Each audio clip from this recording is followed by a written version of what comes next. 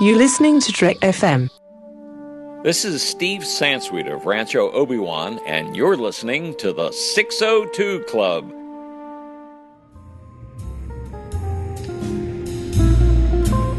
There was a little bar in Mill Valley where all the Starfleet trainees used to go. The 602 Club. You know it? I was there more times than I can remember.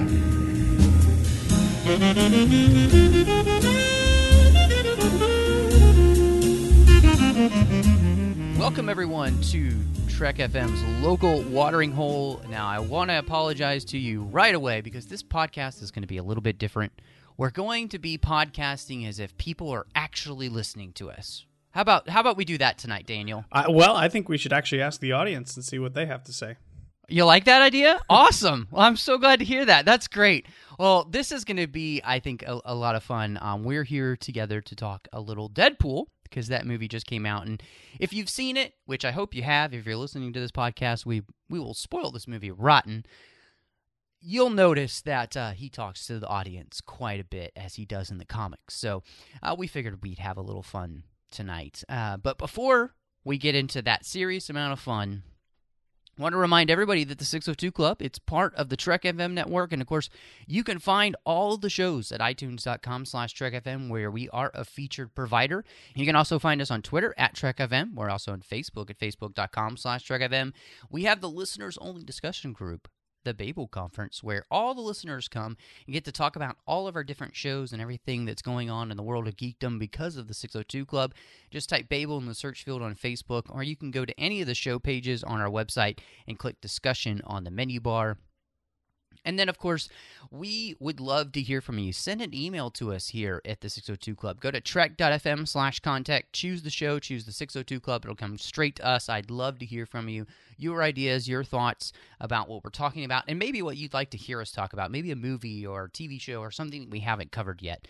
And then, of course, we've got the voicemail. You can look in the sidebar in any show page or go to speakpipe.com/TrekFM, and I really enjoy getting voicemails, and sometimes, if you're lucky, they show up on the show. So be sure to send one of those in, and you might just hear yourself on the 602 Club. Right, audience? That's what I thought.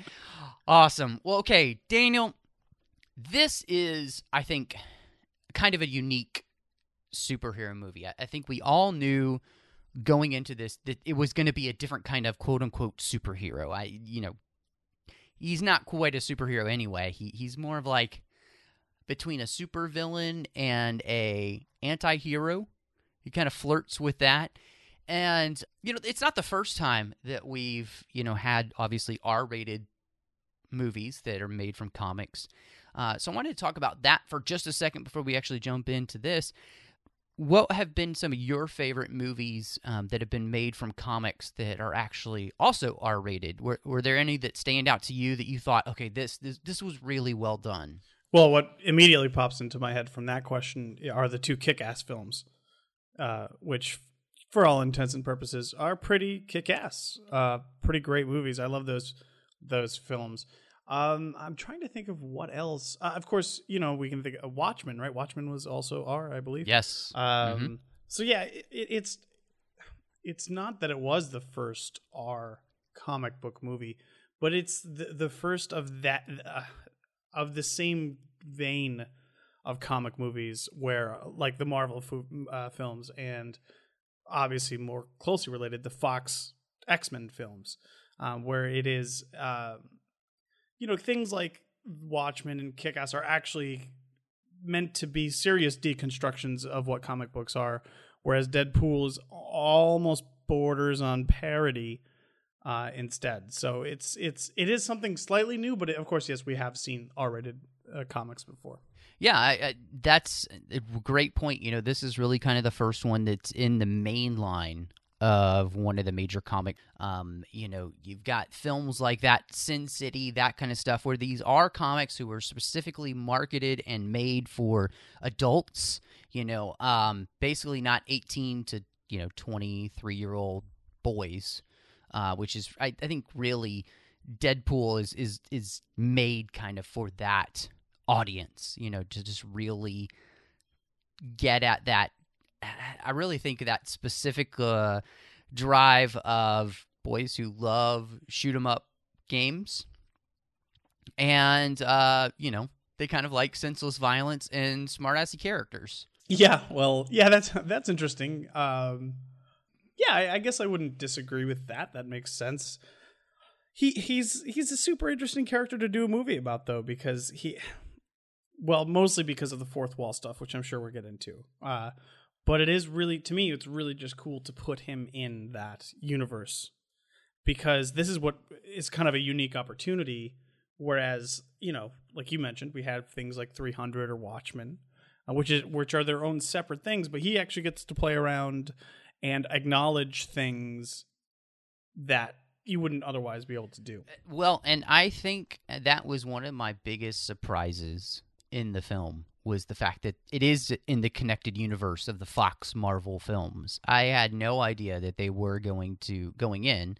I had stayed pretty spoiler free, and I didn't know that they would be connecting this with their other franchises, mainly, obviously, as we've talked about on the show. The Fantastic Four have been a disaster for Fox, but the X-Men have not, and for the most part. I mean, they've had some stinkers in there, don't get me wrong. X-Men Wolverine, X3. Sorry, I had to sneeze there. Sorry, folks. I didn't mean to do that. But goodness, Nice.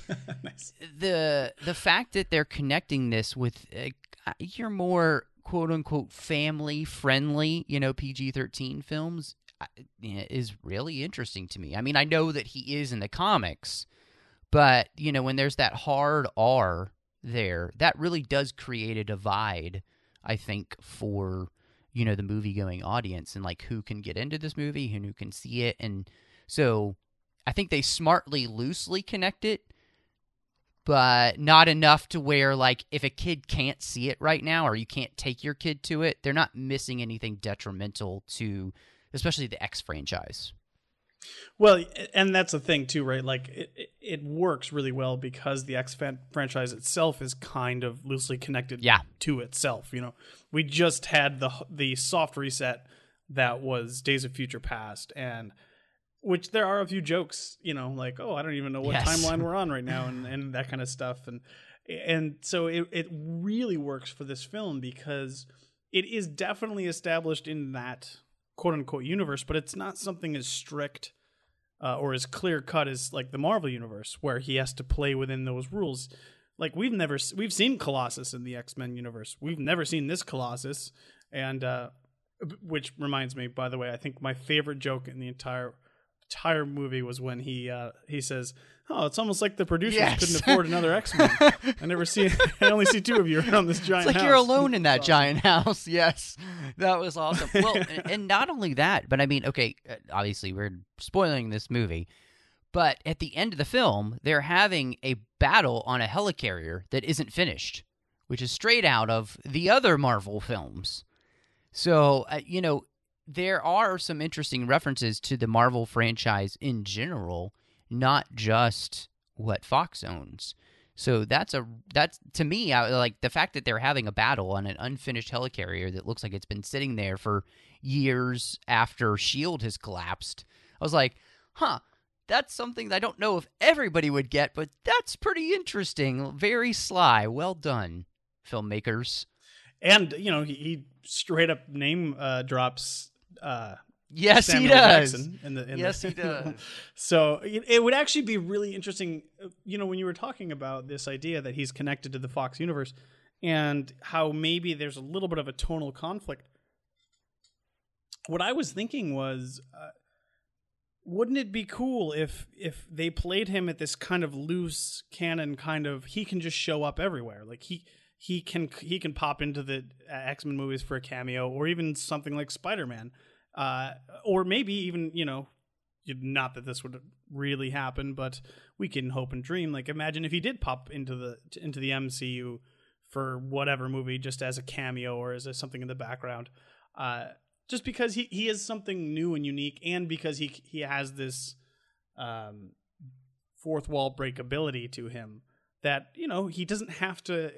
he can exist in his own mini universe inside of these larger. Maybe universes. he's like a mini pocket universe that just intersects with all the other universes, So like it's just kind of like a bubble that's around him, so he can just exist in any of them he wants to. But then he also has his own universe. Exactly. That's exactly right. Like, so say like, not that I'm wishing this would ever happen, and maybe if we're lucky it will never will, but when the time comes that Stan Lee leaves us, maybe Deadpool can be the cameo character for all of the Marvel films. Yeah, there you go. Well, that's the idea of him just having his own pocket universe makes sense too, because I mean, like, he is probably the most narcissistic character of all of the Marvel characters anyway, so him living in his own little world just makes sense. Yep. And it actually does manifest around him. That's one of his mutant powers. We're never told that outright. Well, kind of thinking about this being different type of quote unquote superhero movie, and the fact that we are kind of connected, how does the premise then kind of work for you? And I think the bigger question that I was thinking of to myself is this really new? Is this, because everybody's talking about, how fresh Deadpool is and all this stuff, and I'm thinking to myself, is it really new? So I'm really wondering what you thought about that. Again, it's in some ways it is, in some ways it's not. Like we talked about, we've already seen R-rated not X-Men films. You actually might get that. I was just reading online today that the new Wolverine movie may be R-rated, but I'm pretty sure it'll be for violence. Yeah, I would imagine that would make sense. Although, I mean, if they're going for R rating, I guess at that point, whatever. But and also, I saw some reports that they're going to put him in the X-Force movie, of course, which would make sense. Yes. And then make that R as well, which would be interesting. To me, I would like to see an R-rated Wolverine movie, only because Wolverine is supposed to, he's got berserker rage mode and cutting people up, and it just doesn't really have an effect when it's a PG. Well, and that is what they kind of wanted to do with the last Wolverine movie, but the studio was trepidatious, obviously, about an R-rated movie with Wolverine and really going that far with the character.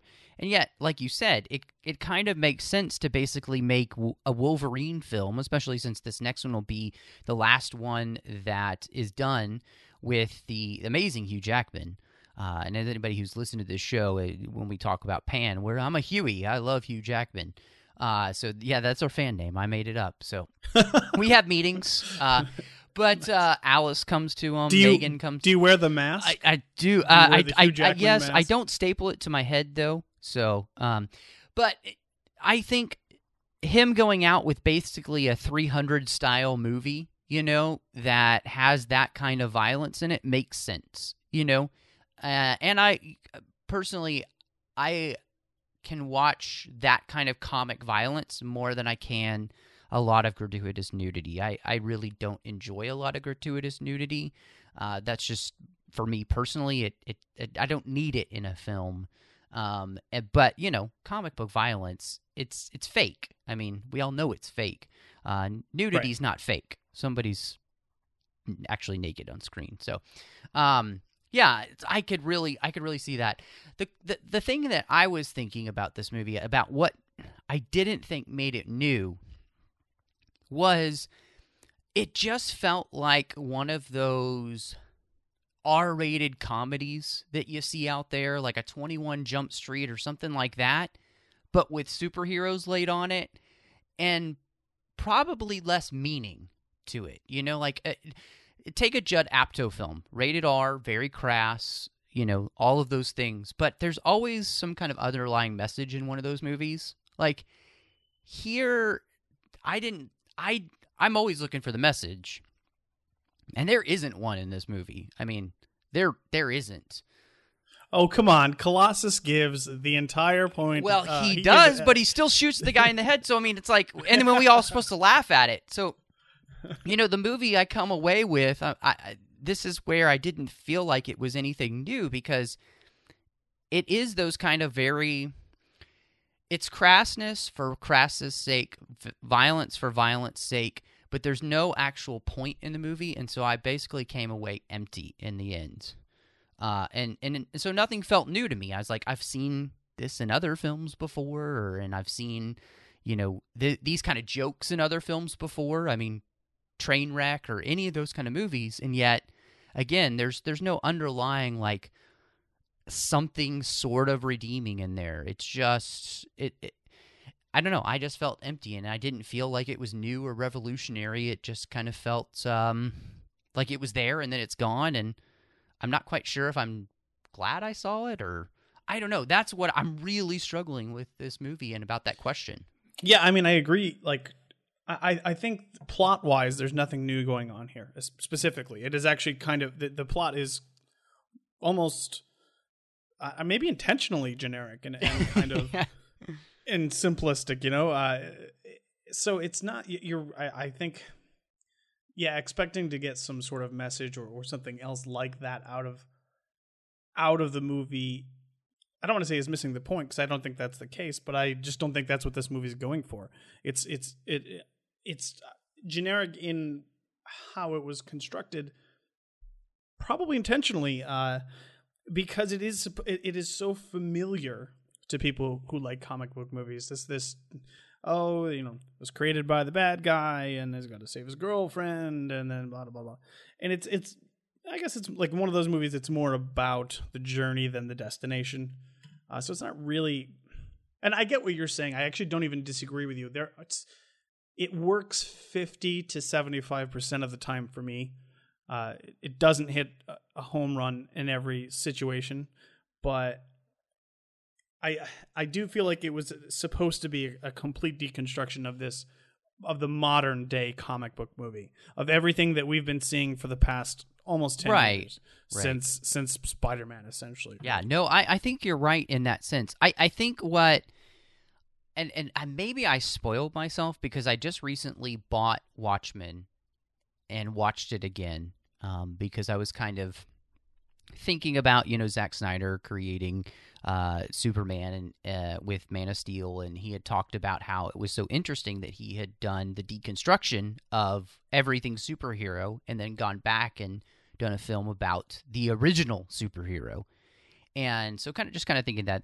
And I think that I kind of spoiled myself because I think Watchmen in general, obviously the comic, was a brilliant deconstruction of all of these superhero tropes and all of the talk about, how they would actually be in our world. And so much that plays into, I think, the DC universe right now and the questions that they're asking with their heroes on their shows, but also very big in the films, Superman's on trial, Batman being against it, all this stuff.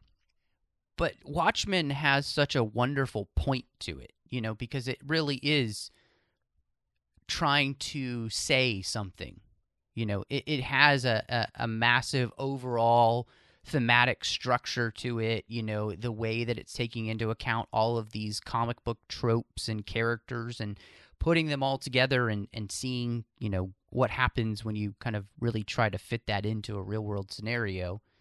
And, this film, it's I think you kind of mentioned it earlier, and I think you kind of hit the nail on the head. This movie is a parody of a parody, but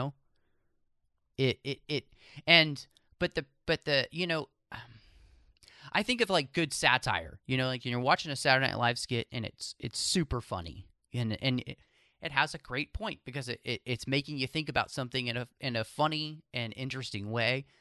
But this movie is not doing anything interesting, and it's funny, but that's it.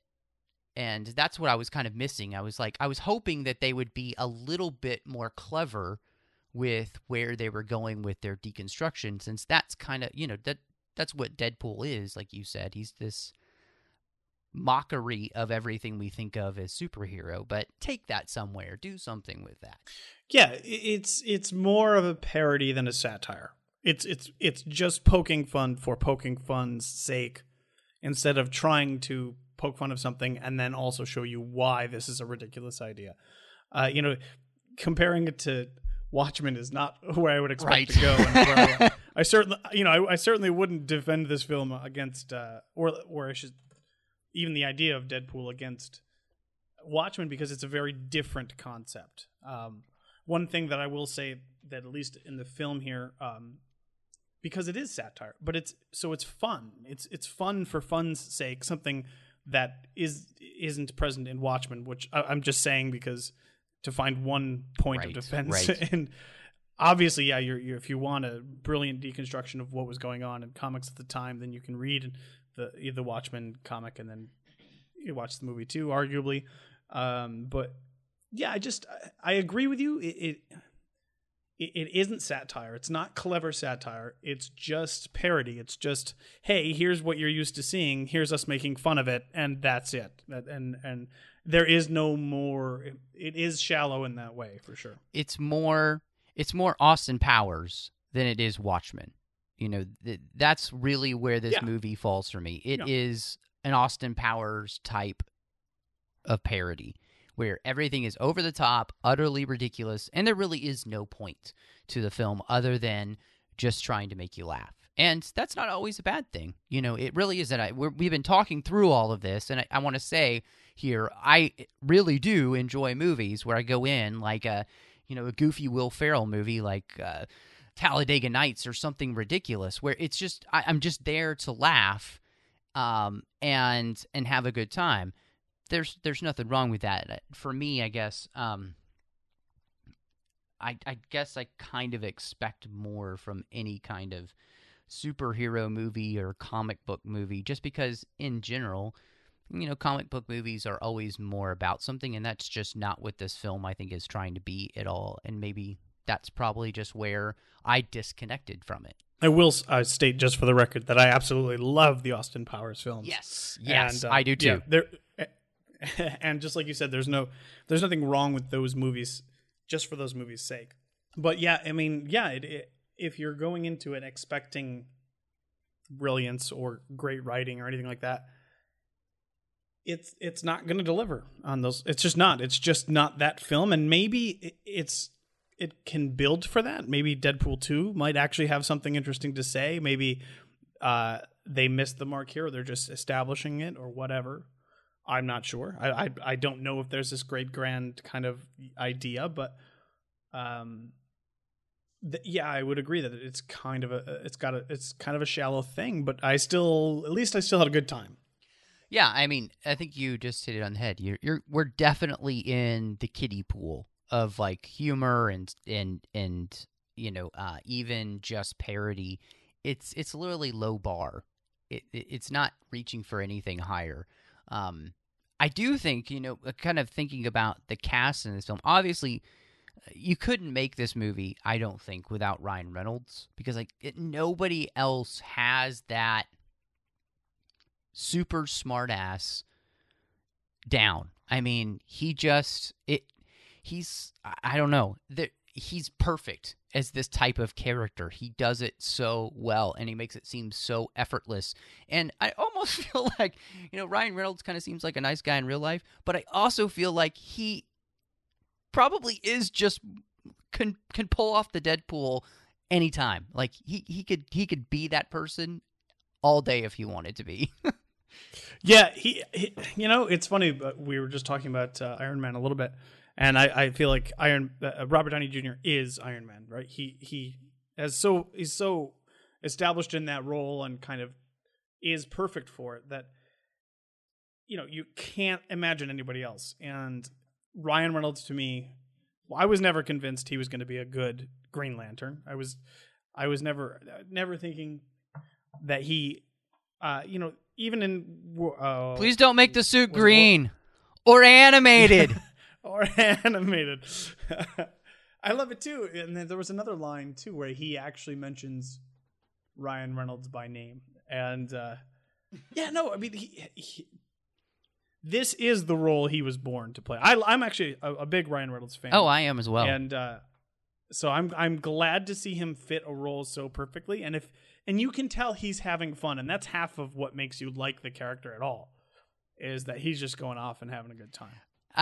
One of my favorite movies to just sit down and watch because it is so funny and it has Ryan Reynolds in it is The Proposal with Sandra Bullock, and his reactions to her are just phenomenal. Like he is just the way that he talks to her and the just disgust and disdain he has for the frustrations of the narcissistic character that she is hysterical. Yeah, he is so good at this role, and you really this role needs somebody like him who's behind the role 150%, and is like you said, having a great time doing it, and has such a passion for the project that it gets made even when nobody thought it was going to get made, a few years ago. So I think they really benefited from having a guy that people want to like.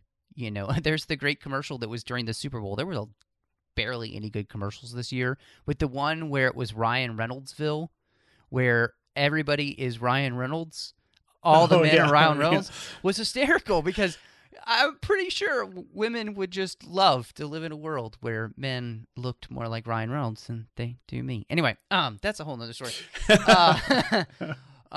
So Morena Barcian, she's playing Vanessa in the film, his girlfriend, and she's been in so many things. Firefly. She's in Gotham right now. She's kind of like the goatee geek girl, I think, like geek woman that's beautiful and kind of exotic. But what did you think of her in this film? Did you kind of buy her in this role, and did she pull it off for you?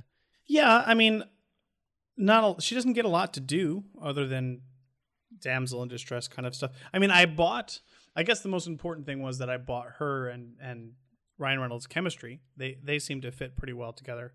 As a character, I was take it or leave it on because she's only played in response to him, and that's the only reason that she exists. But so I mean, she did a good job, and I bought the scenes that she was in. I just wasn't particularly impressed with how the character was written. Yeah, I was kind of disappointed that there wasn't more for her to do. Like you said, she's very kind of damsel in distress-ish. She's needing to be rescued. She does stab the bad guy at the end, which is nice. But yeah, there's really not a lot for her to do other than pretend to have sex with Ryan Reynolds and be naked and need to be rescued. And that's that's not progressive role for a woman in a superhero. In fact, I thought that Gina Carano, who played Angel Dust, the big, just super strong woman, I feel like she had a better role in this movie. She was funnier. She was the fight she had with Colossus was hysterical, I thought. The way that she takes advantage of him being a gentleman was just brilliant.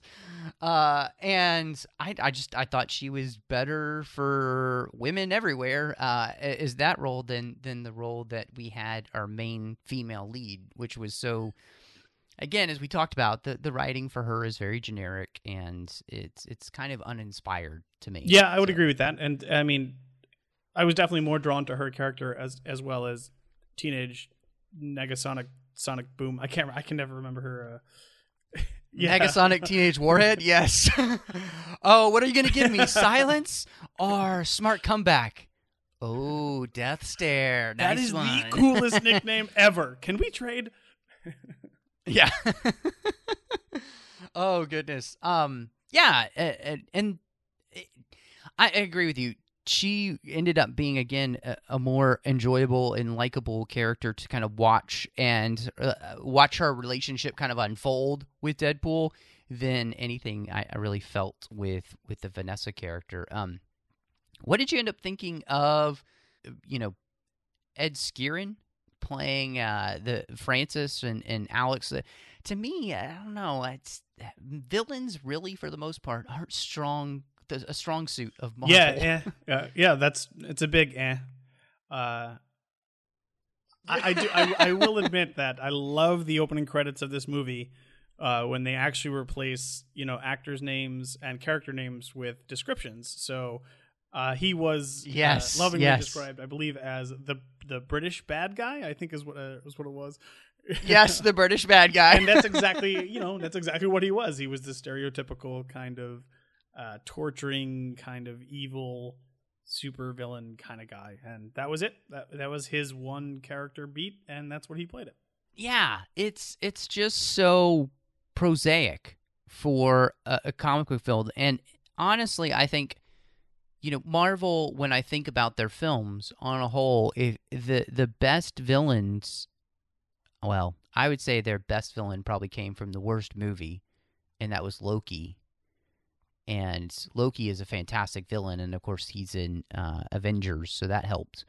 But on a whole, they're just Marvel lacks the really strong villains. I mean, there's no Joker really in Marvel. There's no Lex Luthor. There's none of those characters that are just as iconic as their hero. I feel like. Well, sir, and especially not. We're getting down to third tier characters, quote unquote, and you're never gonna. Who is this guy? You're never gonna come up with somebody who's as memorable as the character that they're playing against. So I just think that maybe they're just going with that. Like they didn't try to write him in any interesting way. It was, we don't know anything about the guy. We know that he likes to create mutants and sell them off to the military, and that's it. We only know that he's a bad guy and doesn't like to be called Francis and wants to be named after a dish soap, and that's all we know about him. Yeah.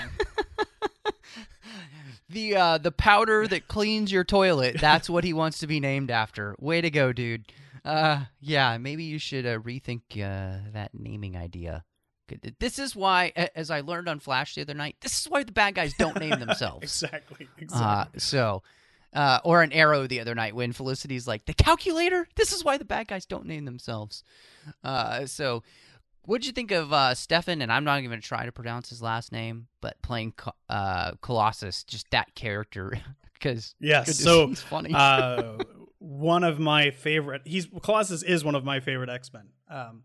I love the Colossus character, and I thought this guy, obviously it was CGI. I was a little miffed that he never got decolossified.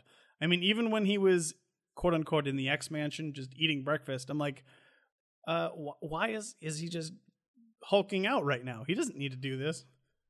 Budget. It's weird. It's weird now that we've come to a point where it's cheaper that he's a CGI character than he would just be an actor sitting there eating cereal. Nope, because then you'd want to see him metamorphose, and that costs a lot more money than just having a purely CGI character that looks very right. CGI-ish. And he does look very CGI. But I did like the characterization. I liked the lines that he got. Like you mentioned, one of the great beats in the movie is when he's fighting Angel Dust and she becomes exposed. She pulls a Janet Jackson, I think, is what happens. Oh yeah. There was a wardrobe malfunction, and he does a very Colossus thing, and he's like, no, cover yourself, and I really like that beat as well as the speech he gave. I really liked the speech he gave to Deadpool, and it was the swelling music, and you're about to get the moral of the story, and it makes, and then he pukes metal puke all over the place after Deadpool ends up shooting the bad guy anyways. Yeah, he is, I think, next to Ryan Reynolds and being Deadpool and the way that he delivers his lines. I felt like the Colossus character was my favorite part of the film. Just his utter Boy Scout goodness was just fantastic, and goes right along with the Jiminy Cricket of this film, trying to be the conscience for somebody who doesn't have one anymore. So I love that really he's constantly trying to recruit him for the X-Men as well, and he's like, no, I don't want to join your boy band. It's not boy band. It's great. It's good stuff. Yeah, that was awesome. He's like, yo, so I can wear yellow and blue spandex? I don't think so. Well, we talked a little bit, and we alluded to, obviously, that Deadpool is famous in the comics, and obviously with his film, for knowing he's a comic book character. and speaking directly to the audience, as we are doing right now to you, audience. How's it going? Okay. Hey, Ruby, can you get some more drinks? They're thirsty. But I thought that in this movie, it's one of the things that does work the best. The way that Ryan Reynolds is talking to the camera. I mean, specifically, like, when Colossus is like, "What did you say?" He's like, "I'm not talking to you. I'm talking to them." That's great. And I think that is the one thing that if there's anything that feels minutely fresh, that's the one thing to me that I think they pulled off, and it worked exactly the way they wanted to, and it had that air of fun freshness to it that I feel like they were trying to get with this film that maybe didn't work in a lot of the other ways. And I actually don't think we should downplay that accomplishment. That is not an easy thing to do. If you're going to give a wink and a nod to the audience and to a camera, let alone completely acknowledge that they're there throughout the entire film, you can definitely easily go overboard and it just kind of take over everything. But it's put throughout just enough where every bit of it is clever. Every time the joke comes up, it's still fun. You don't get sick of it, but then you're kind of always reminded that this is Deadpool's quote unquote shtick. This is what he does. And I think one of my favorite examples was when he went fourth wall within his fourth wall, and he decided that it was the 16th wall, I think is what he said. Yeah. That was really nice. Well, and it's kind of a fun idea that there is no fourth wall. That the whole thing is played as if you're part of the story as the audience, and that is an enjoyable thing to make the audience part of the story. And, I think part of that kind of helps sometimes, and on a whole, no, but sometimes it helps cover up the blandness of the rest of the story, the actual story. The fact that you've seen all this before and everything, because as he's winking at you, it makes you forget, oh, but this is the lamest villain, and there's actually really nothing happening in this story that's all that different than anything I've seen before, so, but like you said, that's a great accomplishment because they make you forget about that sometimes, and it especially as you're watching the movie, when you sit back and think about it when you're at home, you'll be like, oh yeah, there's really nothing remarkable about this film, but as you're watching it, this trick does its trick. Yeah, and I think part of the credit goes to, well, a good chunk of the credit goes to, like we already mentioned, Ryan Reynolds, who, sorry, his name completely slipped my mind there. Ryan Reynolds, who... Were you thinking about his face? That's what you were thinking about his face. Topographical map of Utah, I think, right? But he's so enthusiastic and so charming in those parts. And I think this is probably as good a time as any to mention this. The animation, the expressiveness of the suit that they managed to pull off, I think pretty much with just the CGI eyes, because I'm pretty sure it was all practical effects other than that, was really impressive for me. It really helped sell the fact that he was kind of expressing himself through this mask, and in a way that we, of course, have never seen, because most of the time you just get this static kind of thing over their face, like Iron Man, for example. He doesn't get to wink at people through his metal face, but it's really fun to see kind of all the expressions that he gets to perform through his mask. Well, I think part of that is the vocal expressiveness that Ryan Reynolds does have. I mean, he's so good at telling you what he's feeling and thinking through just the way he says something. And that translates through the movement you get in the mask, or what he's doing with the rest of his body, or any of those things. And so, again, I really feel like this movie works.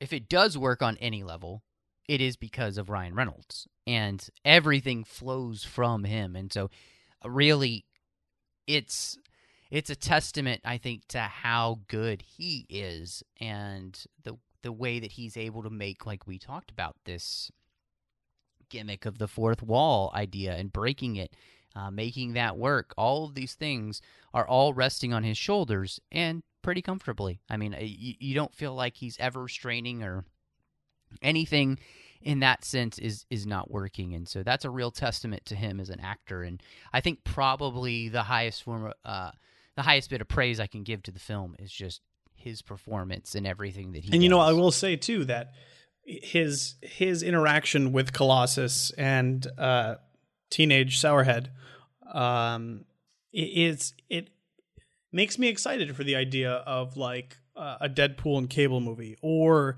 maybe he'll cross over with Wolverine at some point. The idea, what I do like about what the film does with the limited interactivity that they all have, is the potential for him to call out other characters, right in front of their face to the audience. Like you mentioned that one scene where he's like, "I'm not talking to you, Colossus," and and then he just ignores that, of course, because that's how it goes. But it would be awesome, if one of the other good bits from the movie is when they mention Professor X, and he says, yes. "Oh, really, Stewart or McAvoy?" Oh man, I love that. Yes, yes, so it'd be that fun was to awesome. See him interact with like that a Professor awesome. X, and then like call him out on his nonsense right in front of him to the audience, and then just kind of keep going with the story. Like my mind was filled with all those different possibilities of how fun that might be. Anything else for you? Just kind of thinking through the movie that stood out for you that you liked, or maybe didn't work as well as you think they hoped it would? Well, the action's fun for the most part, I think. The opening and closing credits, as well as the post-credits sequence, are all fantastic. Really fantastic. Although, before the climax of the film, it kind of slows down quite a bit. And there are a few character beats that don't work for me. I like the idea of his elderly, blind roommate, but a lot of those jokes kind of fell flat for me. I like that contrast, the idea of that contrast, that he could only live with somebody who could never see him. I don't know. Sometimes not sometimes, I'll say 80% of the time the jokes are low-hanging fruit. It's not particularly clever, and sometimes it's pretty juvenile. But there's a gem or two every 10 minutes. You're going to have a good time with that. And if you don't mind the silly humor sometimes, just turn off your brain and enjoy it. The thing that I will say that I think works the best in this film, next to Ryan Reynolds, is the way that they use music. Is the same way that they used music with the Iron Man films, and it became AC/DC was the sound. That kind of very eclectic style that they have here, though, with starting with Angel of the Morning, and moving on to rap or hip hop or all these other things throughout the film to accentuate these different moments, I thought was really well done. And that's not easy to do, to make music as important as everything else that's happening in the film and actually do it really well. I thought that was really nice there for the filmmakers to pick the exact right song, exact right time to really pump up whatever scene they were in, or really, at the beginning of the movie when it's Angel of the Morning, and there's this massive, thing that you're floating around, and it's that action scene that we've all seen as the car's flipping over, and they're showing it through all these different angles, and that is perfect. That is the perfect way to open this movie, and probably one of the funniest things in the movie. On the other side, for me, like you said, a lot of the jokes are very, very juvenile. I mean, to me, it felt like the writers of Family Guy had a field day here or something, because Family Guy is really badly written, if you ask me, because none of the jokes are very funny, and they're all easy to make. And I don't know, for me personally, sex jokes aren't hard to make, because any 12-year-old boy can make them. And so there's a lot of that kind of humor in here, and it's not, come on, think harder. when you're writing jokes for a movie like this. Don't go for the low-hanging fruit, guys. Raise the bar a little bit and try something funnier. And then there's a scene where they go to a strip club and there's more nudity than needs to actually be in this movie. And that just kind of bothered me. I'm like, I know you guys have a rating of R, but there's really not a need for this. We go to plenty of strip clubs and movies where they keep the girls covered enough that it's just not needed. It's gratuitous nudity for gratuitous nudity's sake. And, that's, for me, that I don't appreciate that. So, I'm not a prude or anything. That's just my personality. I just didn't really work for me. So, I will say though, like you said, there are some good zingers. There are some good jokes in here that, lift up the rest of the film.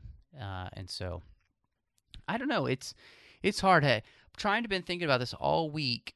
What do you think that, if we're doing out of like 5, you could do points, 0.75, whatever. If you're going to do out of 5, where do you think you'd place this movie? I would go. I think I'd go with a 3. It is fun. It is, like we've talked about. It's slightly empty. It's a little vapid, but it does enough different than what you're used to, and it kind of establishes itself, at least conceptually, as something new. And I think it does hit more than it misses, which is why I would give it a 3 instead of like a 2.5 or something. And you're still gonna have fun going to watch this movie, I think, especially if you're not bothered by lots of gore and a little more nudity than is necessary. If you're not bothered by, also we should mention too, it is rated R and there's lots of swearing as well. I mean, oodles and oodles. Yes, there is a ton of swearing. Again, none of those 3 things bother me at all. So, it's definitely, I mean, it earns its R for sure, and it doesn't try to pad anything. So, but it was, I enjoyed it, and I'm actually excited for what it might lead to. I'm excited for the potential of the future with that franchise. And again, it's just a joy to watch someone like Ryan Reynolds revel in this role that he's wanted for so long, and then just knock it out of the park. This, for me, I think people might get on me. They'll be like, "Oh, you missed the point," or whatever. But it just, for me, this movie is Letterboxd.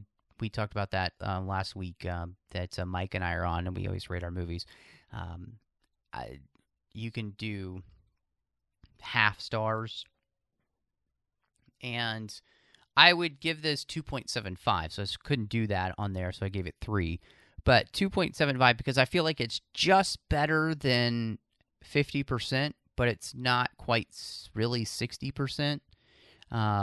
It's more like a 55 to me, and that's because Ryan Reynolds is fantastic in the role he's playing and what he's doing.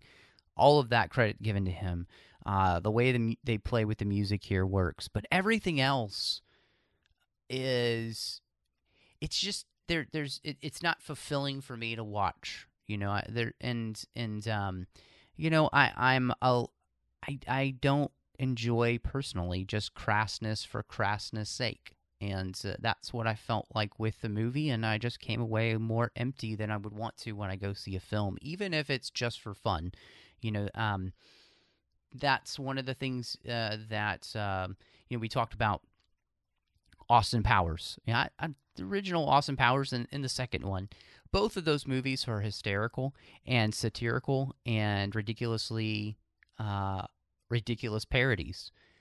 But they're not taking it so over the top to where you're like, oh, that's way too far. And just for me, Deadpool doesn't work as much as it probably will for a lot of other people. But you know what, Matthew? I think just to end on a positive note, we can both agree this movie may be 10,000 times better than the last Fox Marvel movie that we reviewed, which of course was Fantastic Four. So That is true, and sadly, that is true. That is pretty much how bad Fantastic Four is. The only thing in Fantastic Four that I can recommend is that I enjoyed the soundtrack.